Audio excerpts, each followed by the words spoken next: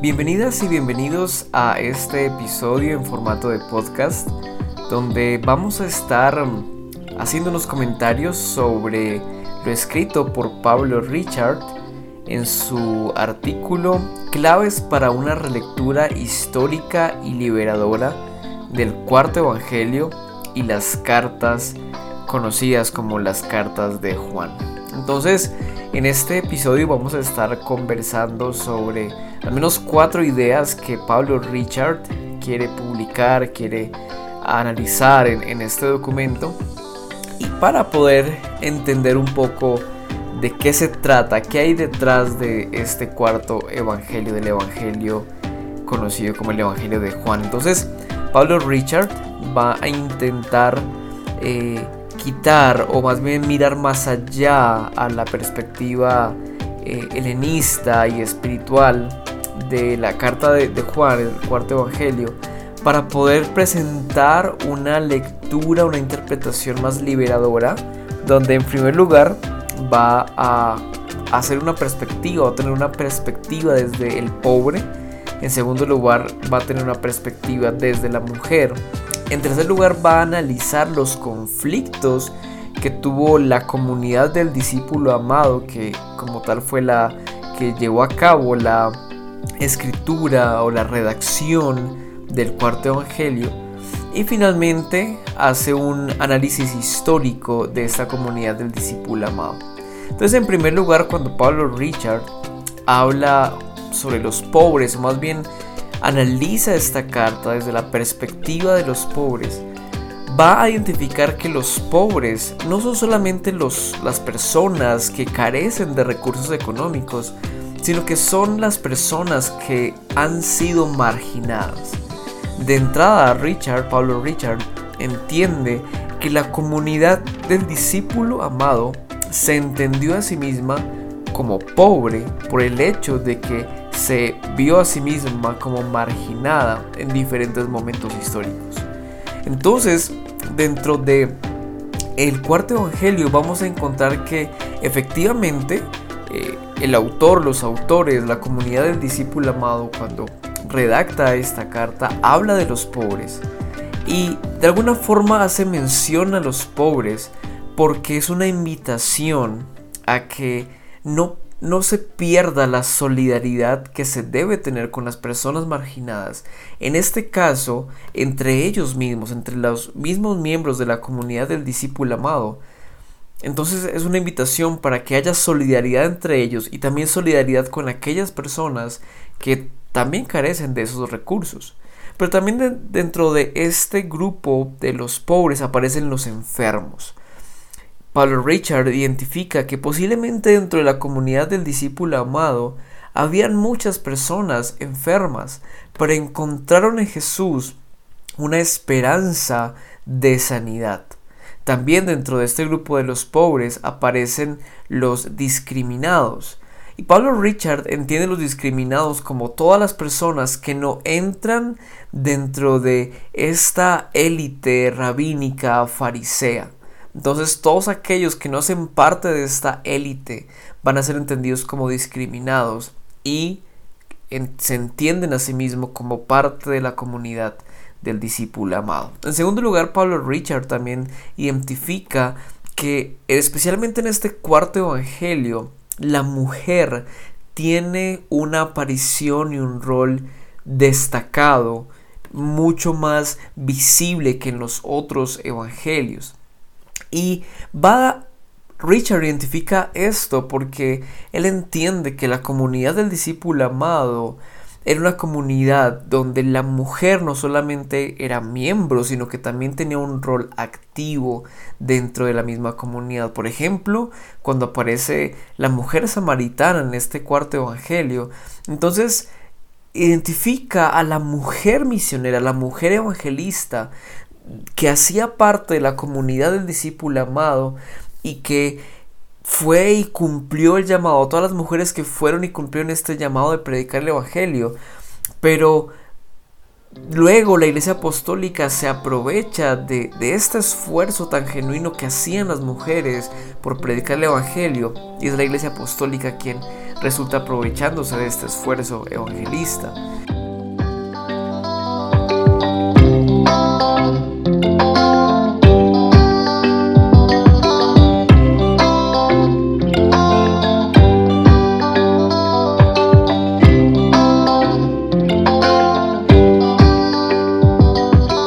Vemos también, por ejemplo, que aparecen Marta y María en este cuarto evangelio,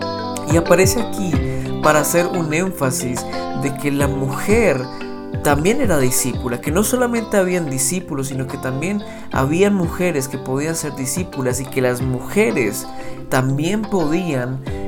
hacer y participar de esta expresión, de esta afirmación de que Jesús es el Cristo y es el Hijo del Dios vivo. También aparece María Magdalena, y aquí Paul Richard hace una diferencia, que María Magdalena no es María de Betania y mucho menos es una mujer pecadora, sino que representa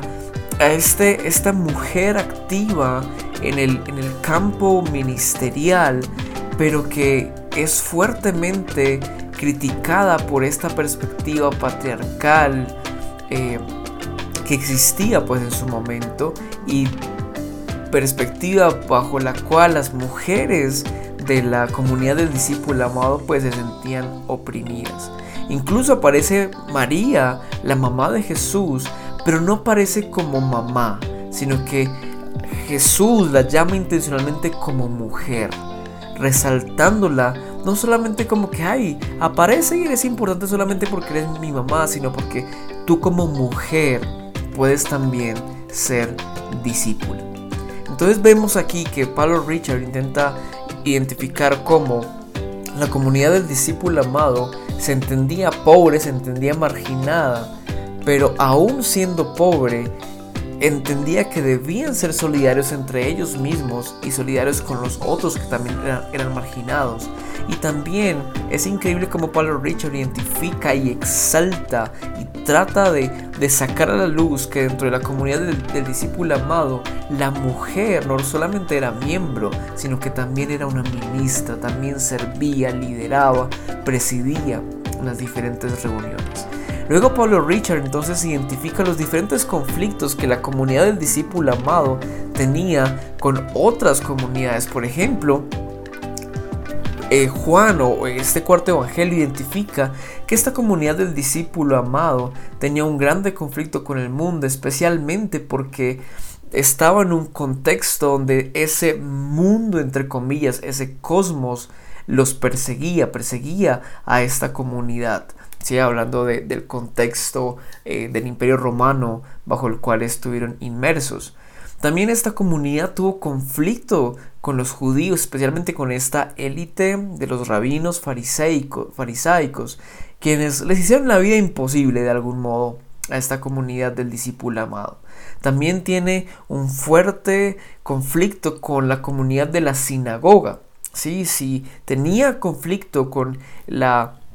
comunidad élite de los rabinos farisaicos, pues obviamente iba a tener conflicto con la sinagoga, que era liderado por esta élite. Otro conflicto también que identifica Paul Richard es el conflicto con los judíos que también creían en Jesús, pero que de algún modo que creían en Jesús, su fe o la fe de estos judíos que creían en Jesús no era exactamente la misma, no empataba, no coincidía con la fe de la comunidad del discípulo amado. Y obviamente, así como tenían conflicto con judíos que creían en Jesús, también tenían conflicto con gentiles que creían en Jesús y quienes desde su perspectiva no alcanzaban a cumplir o a llenar, a alcanzar los estándares que la comunidad del discípulo amado había construido para llegar a ser discípulo de Jesús. También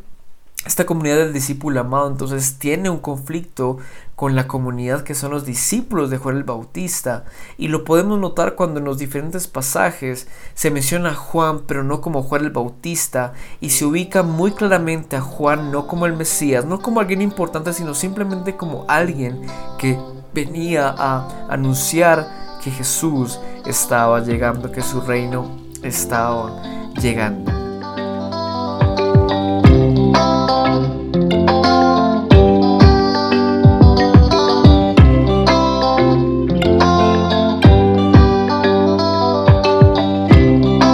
Y algo que Paulo Richard identifica dentro de estos conflictos, identifica como importante, es que necesita explicar y diferenciar por qué el bautismo y la Eucaristía hacían parte de esta comunidad del discípulo amado y cómo esto lo diferenciaba de otros. Porque básicamente el conflicto radicaba en que la comunidad del discípulo amado entendía el bautismo no solamente como un acto simbólico de dejar el pecado, sino como un acto público de decidir y de contarle al mundo que ahora crean en Jesús. Y también la Eucaristía, el tomar el vino, el tomar el pan, representaba para ellos como su rito, el centro de su liturgia. Era como el centro, el ADN, lo nuclear de su identidad como comunidad del discípulo amado. Entonces obviamente toda persona que tuviera algún tipo de diferencia con estas dos cosas que hacían parte de la identidad, de la personalidad de la comunidad del discípulo amado, pues obviamente iban a entrar en conflicto. Incluso la comunidad del discípulo amado entra en conflicto con la iglesia apostólica, y lo vemos claramente como dentro del cuarto evangelio no aparece el término apóstol, aparece muy pocas veces, más bien utiliza la palabra discípulo, haciendo o intentando resaltar las diferencias un tanto teológicas o doctrinales que podían existir. Entonces, esto es el centro del conflicto con las diferentes personas y comunidades, todo basado en la diferenciación entre el bautismo y la Eucaristía. Y por último, Paulo Richard entonces va a hacer un recorrido histórico para poder explicar un poco sobre cómo se formó en las diferentes etapas y fases que vivió la comunidad del discípulo amado. Entonces, Paulo Richard dice que tiene varias fases. La primera etapa de esta comunidad es la etapa de su nacimiento, entre los años 30 y 50 después de Cristo. Entonces es un momento en que reciben una tradición oral de Jesús y comienzan a construir su teología y su doctrina. Luego, hacia los años 50 y 70, ya se ha construido una identidad propia. Esta comunidad del discípulo amado ya tiene una identidad propia, como mencionamos, basado principalmente en la obra de Jesús, y como resultado de ese encuentro con Jesús se debía llevar a cabo la expresión, el acto del bautismo y de la Eucaristía. Luego la siguiente etapa está entre los años 70-90, donde la comunidad del discípulo amado es perseguida, se siente en conflicto con el mundo porque es perseguida por Roma. Los judíos comienzan una guerra contra Roma, Jerusalén es destruida y pues obviamente esta comunidad del discípulo amado se siente oprimida, perseguida por este gran imperio romano. Otra etapa entonces es la etapa entre los años 90 y el año 120, y es una etapa de crisis donde comienzan a haber conflictos, como mencionamos, con otras personas cuya fe, aunque creían en Jesús y querían hacer parte de la comunidad del discípulo amado, no cumplía con lo que la comunidad del discípulo amado había establecido que debía ser la doctrina, lo que debían creer, de Jesús. Entonces, Paulo Richard, por ejemplo, va a decir que el cuarto evangelio aparece en esta cuarta etapa, en esta última etapa, entre los años 90 y 120, pero que como aparecen otras interpretaciones de este libro, especialmente por los gnósticos, entonces la comunidad del discípulo amado, buscando mantener una unidad, escribe las otras cartas que están a nombre del apóstol Juan o del discípulo Juan, buscando reinterpretar o releer el cuarto evangelio, pero al buscar releerlo y reinterpretar, lo que se busca es poder decir el cuarto evangelio tiene un solo sentido y lo que significa es esto, punto. Entonces, esto es lo que Pablo Richard va a identificar, pero él hace toda esta redacción buscando decir que este cuarto evangelio lo que busca mostrar es que la comunidad de discípulo amado plasma en este cuarto evangelio su realidad, sus conflictos, sus dificultades, su esfuerzo por mantener una unidad, su esfuerzo por mantener una visión, su esfuerzo por permanecer unidos y sentirse valiosos aunque se sentían marginados, su esfuerzo por continuar respaldando el rol y el ministerio de la mujer. Incluso en esa edad tan temprana de la iglesia, aunque había una fuerte opresión patriarcal, incluso entre los mismos creyentes y obviamente dentro, pues, por la perspectiva judía. Entonces, vemos que Pablo Richard intenta dar esta perspectiva liberadora porque entiende que este cuarto evangelio es la historia de la comunidad del discípulo amado intentando y haciendo un esfuerzo por prevalecer y por mantener una fe genuina, mantener una fe de una comunidad que ama a Jesús y que quiere ser fiel, y como asimismo Dios participa y se manifiesta y está del lado de esta comunidad que se esfuerza por amar a Jesús y por contarle a otros y por tratar de mantener un equilibrio, una igualdad en las relaciones entre hombre y mujer, entre ricos y pobres, entre marginados y élites. Entonces es interesante este aporte, esta perspectiva que hace Pablo Richard, y nos ayuda a ver que hay algo más allá detrás de esta carta, y que eso también nos anima a nosotros a buscar esta igualdad, a no perder nuestra vista de amar a Jesús, pero asimismo nos anima a la solidaridad, nos anima a entender el ministerio de la mujer como igual al ministerio del hombre, y también nos permite ver cómo a través de la historia, las diferentes etapas que vivió esta comunidad del discípulo amado,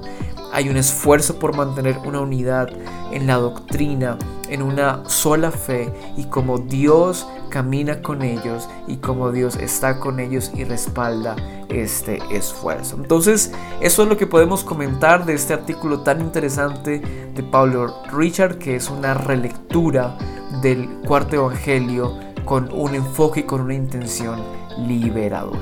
Muchas gracias por su atención.